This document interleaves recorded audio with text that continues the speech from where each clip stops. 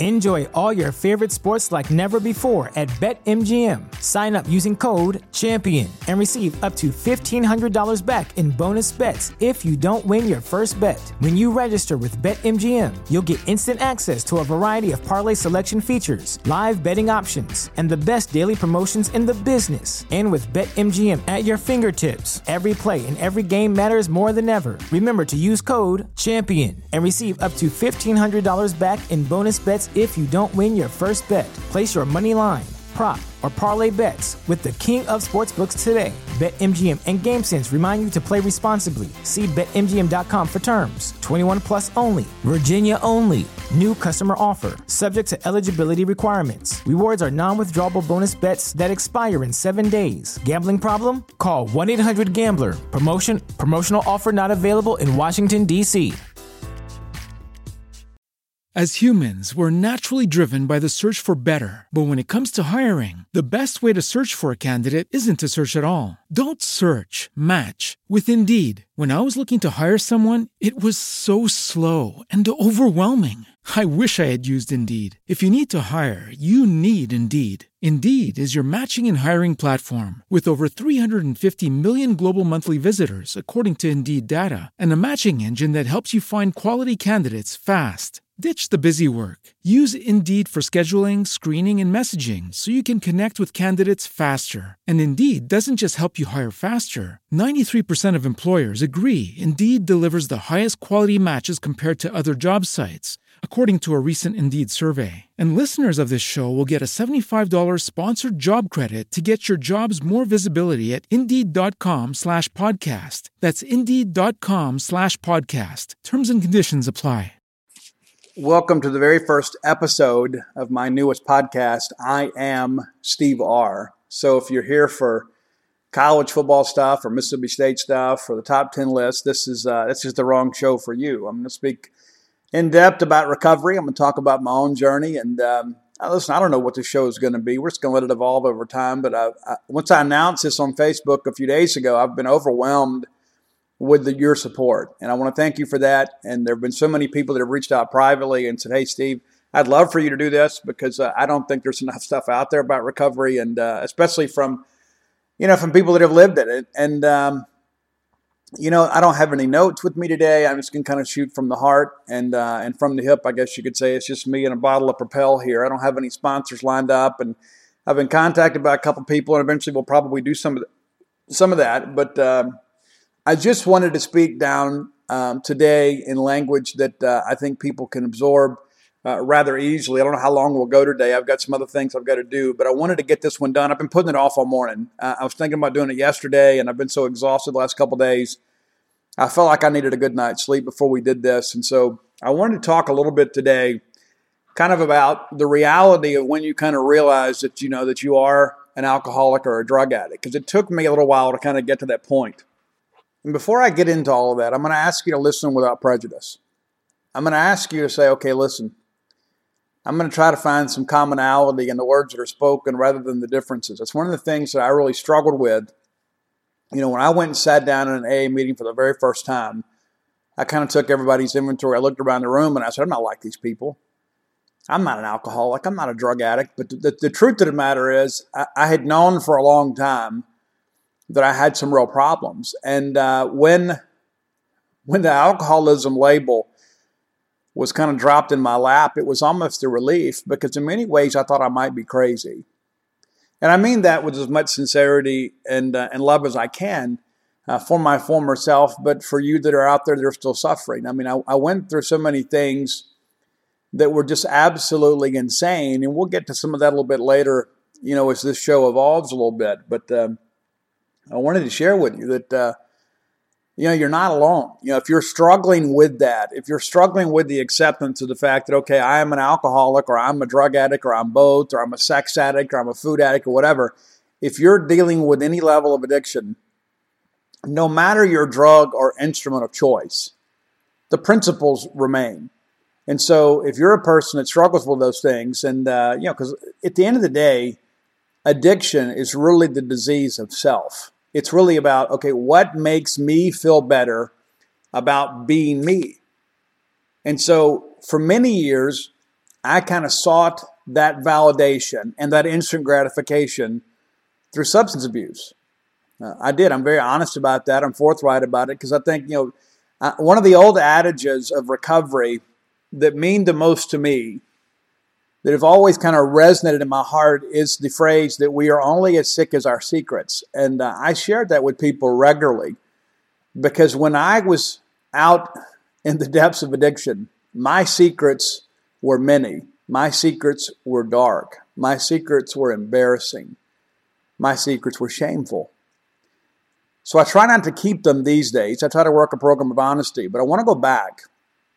I want to go back to those days before I even really knew what the recovery community was about. And so, when I first started doing alcohol and drugs, it was really for extra fun. I thought, what could make tonight better? It was always about the experience. It was always about having fun. It was always about kind of a rebellion against authority and against, the traditional lifestyle. And I used to joke that I used to live like a vampire because I was up all night. I slept most of the day. Ended up getting a job at a radio station, working the breakfast shift, the morning show. And so it was great for me. Many times I was just coming in from a night out, and then I would just kind of sleep a couple hours and then go in and do my shift and then go back home and then sleep the rest of the day because that worked for me. And the truth of the matter is not a whole lot worked for me, but I was able to kind of manipulate segments of my life to allow me to live the lifestyle that I wanted to. And I was raised in the church, and, my great-grandfather was a minister. My grandfather was a minister. My brother married a missionary's daughter. My mom and her sisters got up and sang every Sunday in church. And so it was never one of those situations where I was not exposed to, a spiritual lifestyle. And so if I'm being honest with you guys, after a while, I began to kind of think, okay, I'm living this life of abstinence. I'm living this life where everything that looks fun is bad. And so I was told, hey, it's kind of like the tree of knowledge of good and evil in the Garden of Eden. It's like, well, hey, you can eat from every tree in the garden except for this one. Well, that's the only one that I wanted to eat from. That's the only one where the fruit looked good and had the sweet smell. And so the spirit of temptation was one of those things that was always kind of prevalent. But it's so much more than that. It is so much deeper than that. It is easy to sit here and say, well, everything would be great if I just didn't drink or use.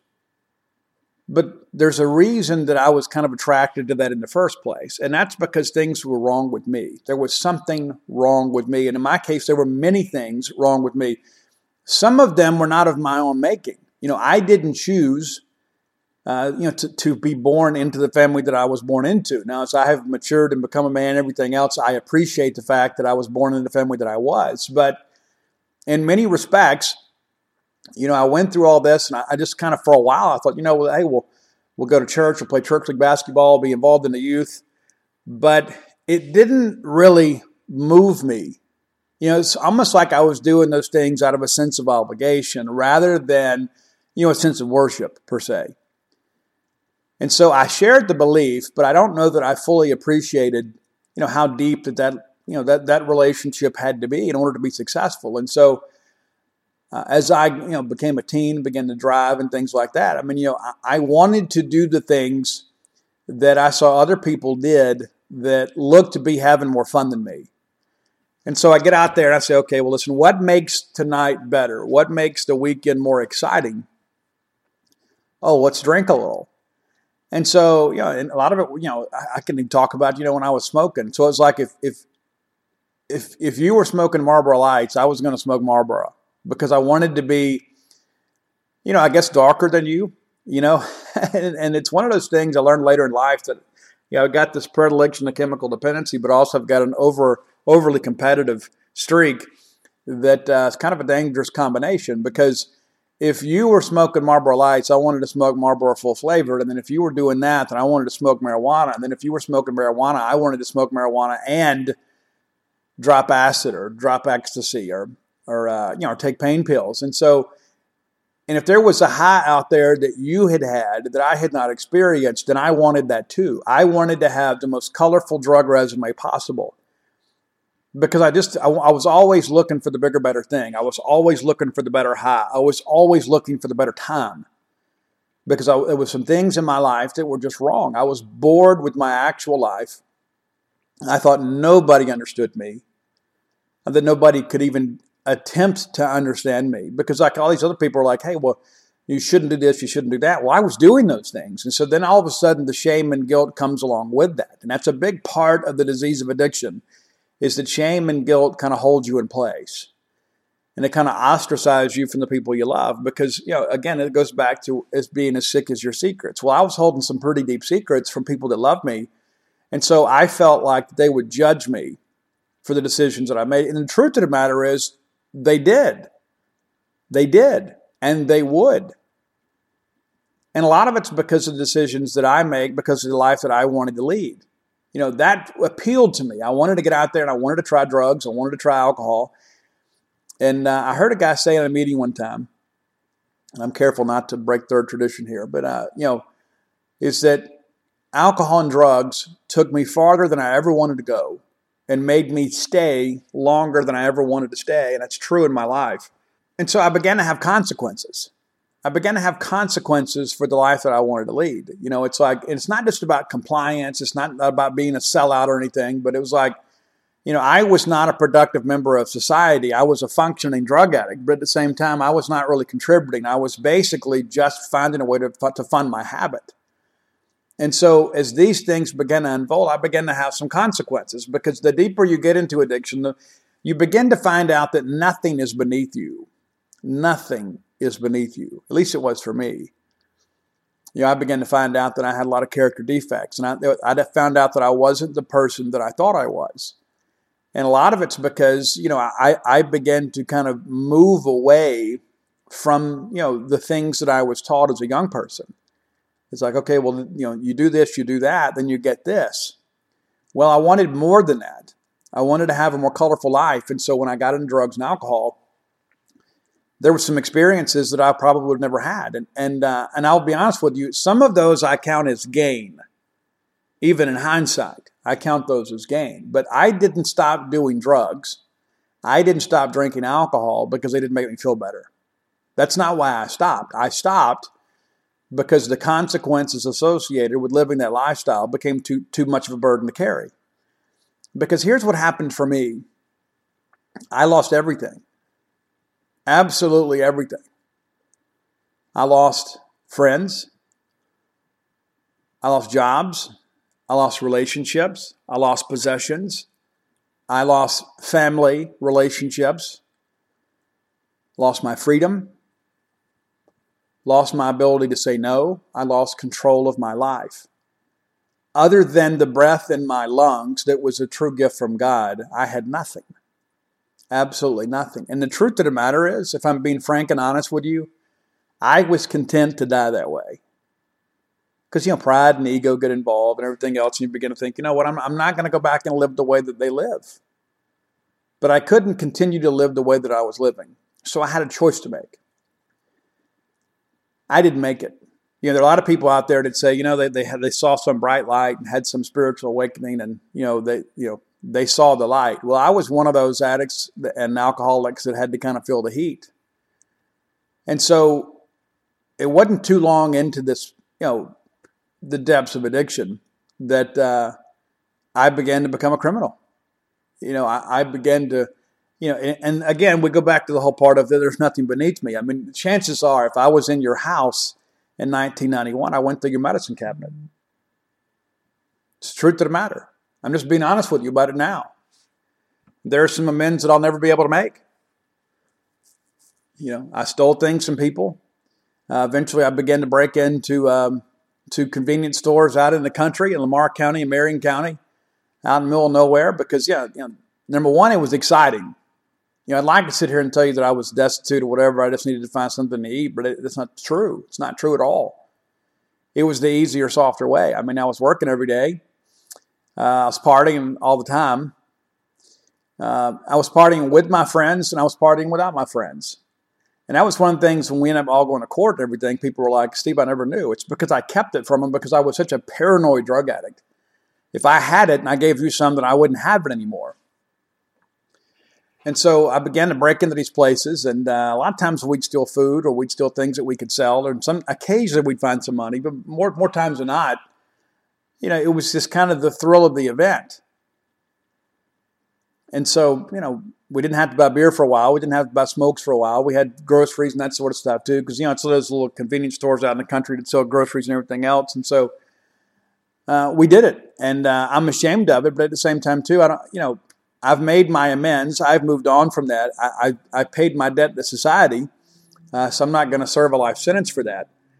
But in hindsight, when I look back, I think, look at how far down the spiral I went, that I didn't care. And that's what happens with addiction, is it removes your ability to care about your own life, and to care about your own soul, and to care about your own family, and to care about all the things that you hold true, because it takes them from you one by one by one by one. And the sad part of that is you don't care that they're gone. You begin to kind of realize, that's okay, I didn't need it anyway.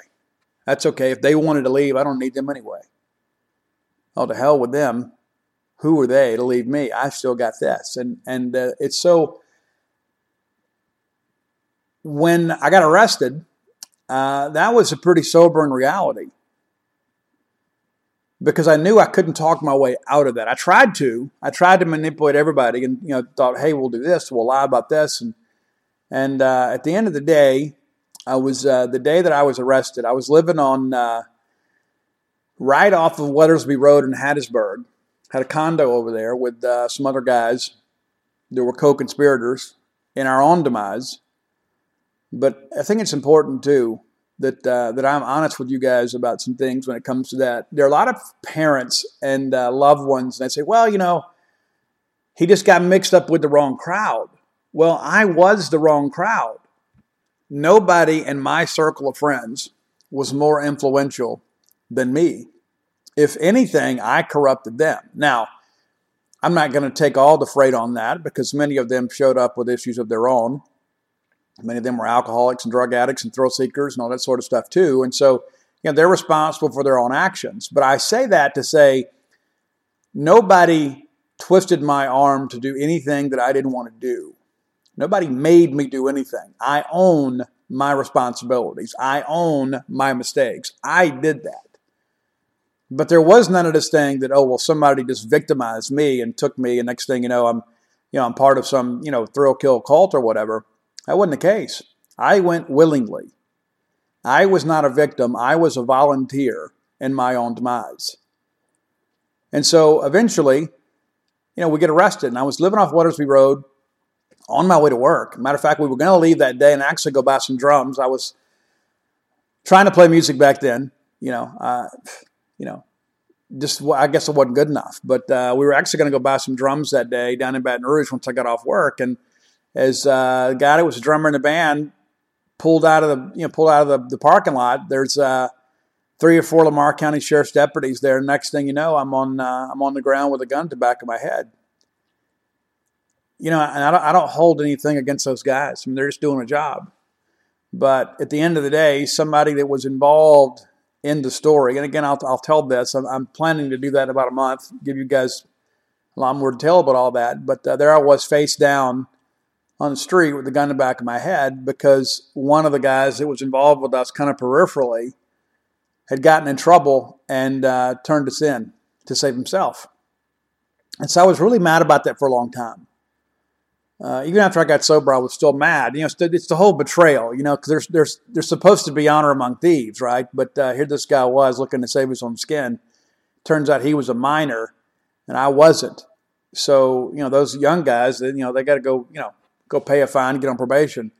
My situation was much different. I was charged with multiple felony counts, among other things. It was one of those things, too. I think they try to scare you when you go in there, before you get legal representation. And life's changed a lot since 1991. But, they were talking about, they knew this about me and knew that. And some of the things they were talking about, they were right about. But I didn't admit to anything.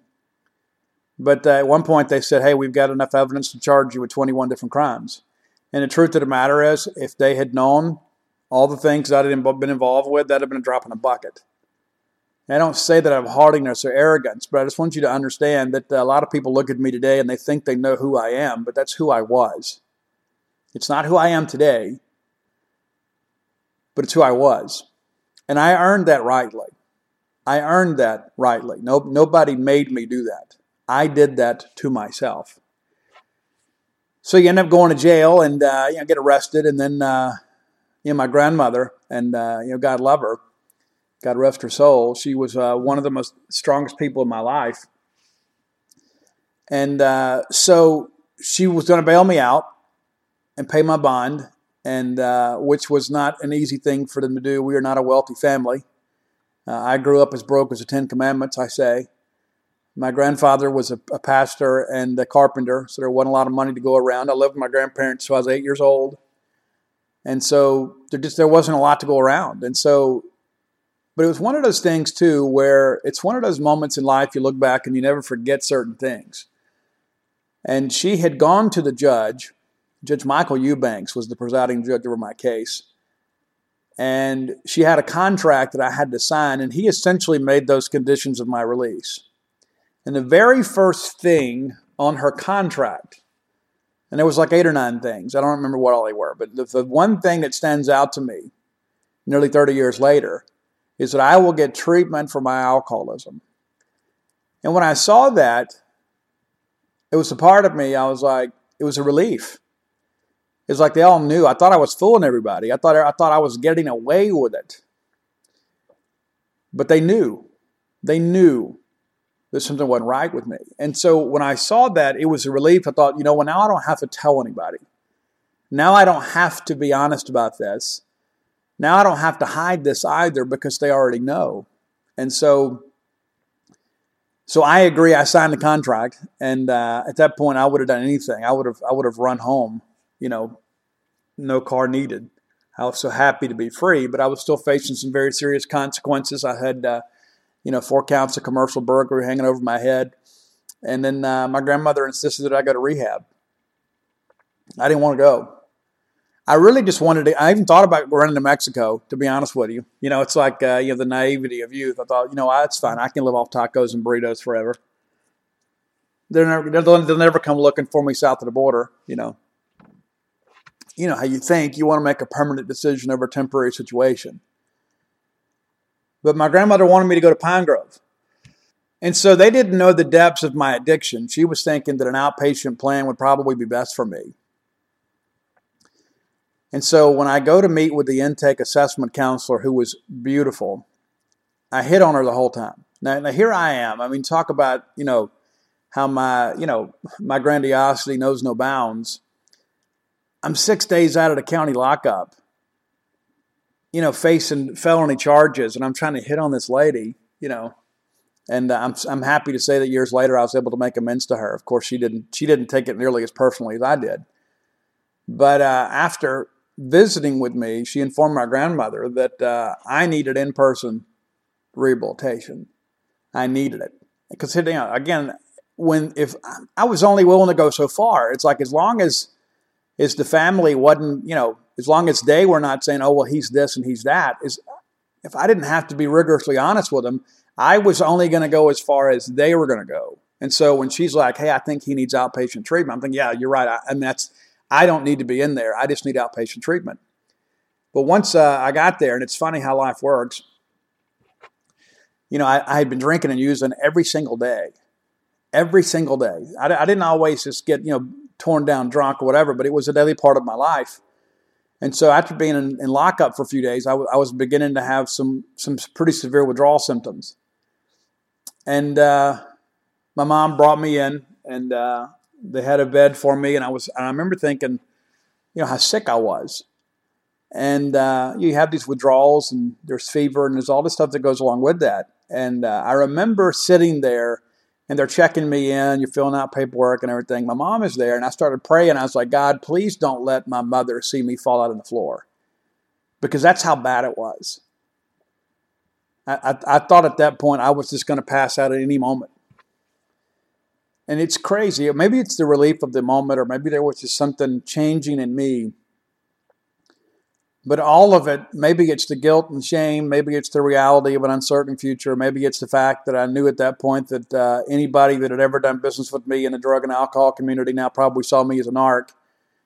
But for the first time in a long time, I felt totally alone. Totally alone. And so God answered my prayer. I did not have to go. My mom did not have to see me fall out on the floor. But I went to my room. They gave me, the drugs. They give you the detox drugs. I think it was Transine and some Valium or whatever. But anyway, they gave me a handful of drugs, and I just wanted to go to my room. I didn't want to meet anybody. I didn't want to smoke a cigarette. I didn't want to talk to anybody. I didn't want to go to group. I just wanted to go lay down. And so I go lay down, and I kept ringing the button. The nurse's aid, but the nurse call button. I said, man, I'm just so cold. Can you bring me a blanket? And I kept ringing it. And the CA at the time, I won't mention his name because I don't want to break any anonymity, but he loved me enough as a stranger to bring me 4 blankets. As long as I asked for one, he kept bringing me one. Then eventually those drugs took over, and then I went out. And I don't know how long I was out, but I slept forever and ever and ever and ever. And then I woke up, and I went back to sleep. And then I woke up, and I think it was the next day, and I had an IV drip in my arm. And I thought, well, this is new. Wonder what this is about. And I went back out. And then I woke up the next day, and there's this guy holding my hand and praying, saying, God, please don't let him die. Please don't let him die. And so I went back out. And then the next day, I woke up, and I felt better. And so I pulled my IV out of my own arm, and I went down to the unit, and I needed a cigarette more than anything else. And people were like, oh, well, there he is. We're hoping you get up and get moving. And I remember thinking then, it was nice to have the comfort of strangers. Nobody knew me. Nobody knew my story. Nobody knew what I was facing. And I kind of felt like the worst guy in the room. I thought there's no way these people could accept me. But they did. And over time, they became my friends. And sadly, over the years, many of them died and went back out into addiction. But on that day, I felt like I had found a new family. I felt for the first time in a long time that somebody understood me. That didn't have to be, opaque. I could be transparent with what was going on in my life. And from that day, when I felt like that I had found some friends, and of course they put you in that cafeteria line and feed you all the food you want, I felt like I had eaten Thanksgiving dinner. When I checked into rehab, I was 146 pounds, 6'2", 146 pounds. And I had dreads by accident then. They were beginning to form back then because I hadn't washed my hair in a while. I was a mess. It's an absolute mess. But I went to the AA meeting for the first time, and I remember looking around that room thinking, I'm going to do what they tell me to do just so I can get out of here. And they told me I needed to go pick up a desire chip. And the truth of the matter is I did not have the desire to stop drinking and using at that point. I did not. But I picked the chip up anyway. And I cried the whole way back to my seat because I felt that I had caved into peer pressure. And something changed in me. It said, maybe you should listen. Maybe just listen a little bit. Just a little. And I wasn't ready to listen in AA meetings. I wasn't ready to speak. I really wasn't even ready to kind of be in that room. But I did it. But as I began to get to these small groups and things like that, and I began to hear these people talk, and I thought, you know what? Here these people were that I thought I was better than. They're actually a lot like me. And rather than make me feel worse, it's like, oh, well, the realization comes to me that I'm an alcoholic and a drug addict. I actually felt better. I felt better because now I knew what was wrong with me. And here these people were that had a plan and a program that could help me deal with that. And so I began to take advantage of it, and I still wasn't ready. I was still so naive. I thought, well, what if I just memorize the steps? Maybe they'll let me leave. If I show them how smart I am, they'll just let me leave. It's, oh, well, he's got it. We'll turn him loose. Because here's the thing. I have been able to kind of outsmart my way and kind of sham my way through everything in my life except for recovery. It's true. I've always been smart enough to be better than somebody else, so I wasn't at the bottom rung. You know what I'm saying? I was never as good as I could be, but I was always better because I could outsmart some people. But when I got into AA and I got into recovery, it's the one thing that I couldn't BS my way through. I had to actually do the work. When I was in high school, I didn't bring a book home. Still made A's and B's for the most part. When I was in college, I didn't study a whole lot too, except when it was time for an exam and you cram the night before, you take a bunch of coffee, and I didn't want anything to get in the way of partying. But I never learned it. I just memorized it to make it through the test. But when I got into the program, that's when I realized in order to save my life, I've got to do what they tell me to do. And some people say, well, it's this and this doesn't work for me. Listen, here's the deal. Bill W. says in the big book, rarely have we seen a person fail. And I've heard some people say, never have we seen a person fail who has thoroughly followed our path. And so they basically dared me to get sober. I had a sponsor, Robert P., God rest his soul. He told me in group one day, he goes, Steve, here's the deal. If you're not going to embrace this program, we're going to ask you to leave. He said, there are hundreds of other people dying to have that bed that you're laying in each day. He said, so if you're not going to embrace this, we're going to ask you to go. And it was Family Week, which is the worst week in the world. They said, your mom is here. Your mom is here, and we're giving her the tools to begin to cope with your loss. And said, it's going to be difficult on her, but she's going to make it. She's going to have a system of people around her, but you're a hopeless case. And I wasn't ready to hear that. And so it pissed me off, to be honest with you.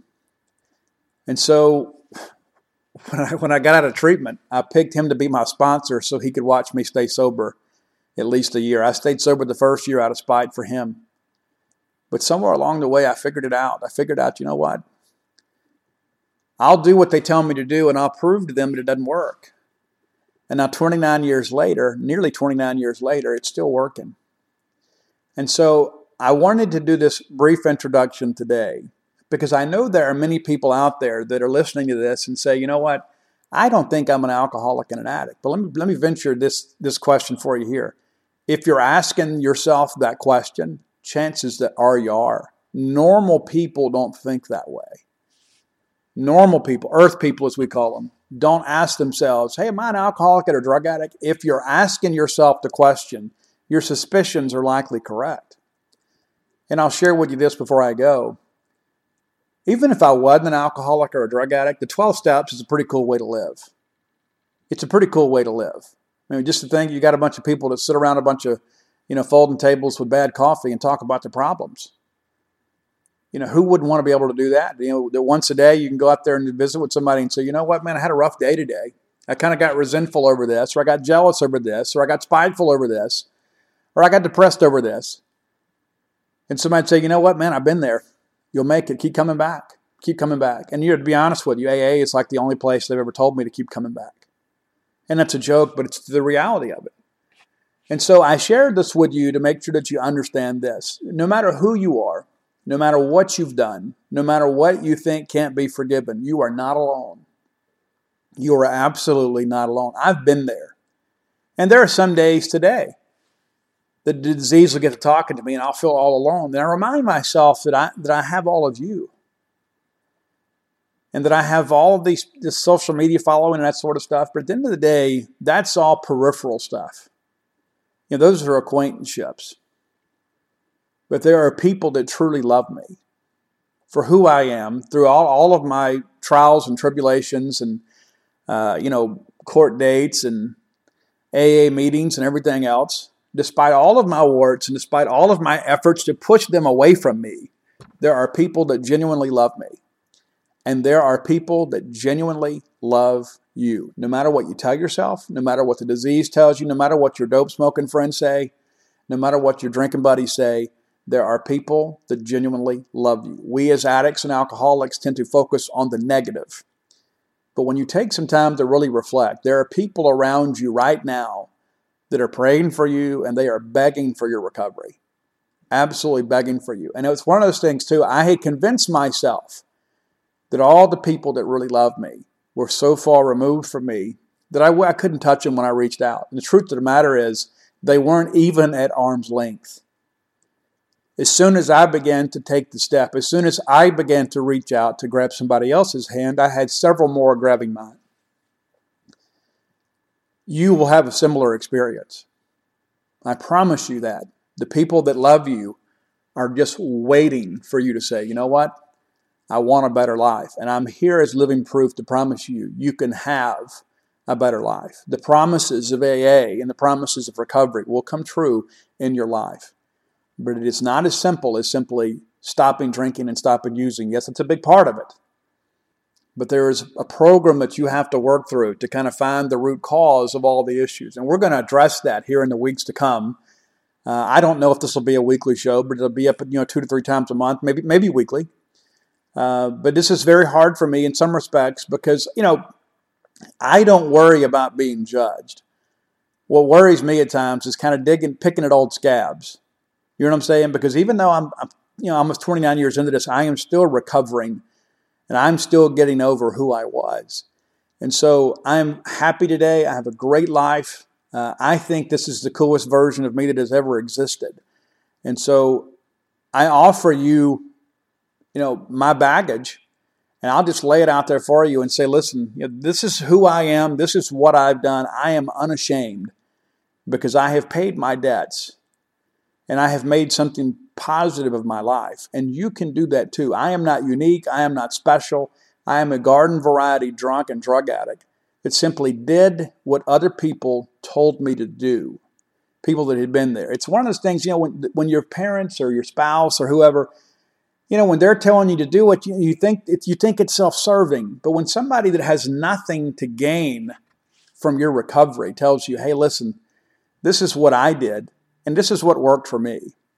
And so I share with you today, the first step in every bit of this is to sober in reality that, I'm an alcoholic and an addict. That's who I am.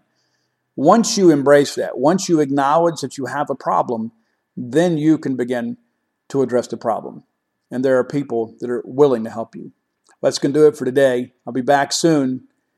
No matter where you are, who you are, you're not alone because I'm here with you.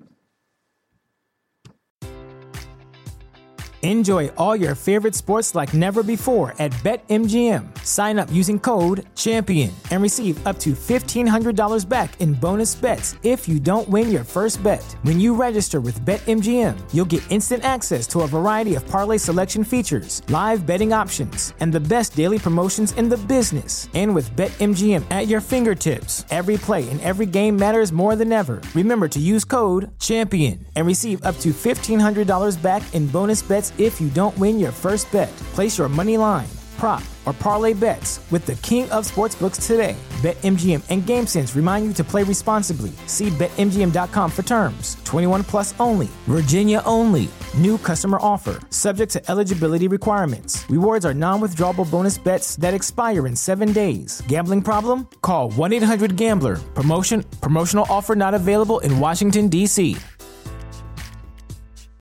As humans, we're naturally driven by the search for better. But when it comes to hiring, the best way to search for a candidate isn't to search at all. Don't search, match with Indeed. When I was looking to hire someone, it was so slow and overwhelming. I wish I had used Indeed. If you need to hire, you need Indeed. Indeed is your matching and hiring platform with over 350 million global monthly visitors, according to Indeed data, and a matching engine that helps you find quality candidates fast. Ditch the busy work. Use Indeed for scheduling, screening, and messaging so you can connect with candidates faster. And Indeed doesn't just help you hire faster. 93% of employers agree Indeed delivers the highest quality matches compared to other job sites, according to a recent Indeed survey. And listeners of this show will get a $75 sponsored job credit to get your jobs more visibility at Indeed.com/podcast. That's Indeed.com/podcast. Terms and conditions apply.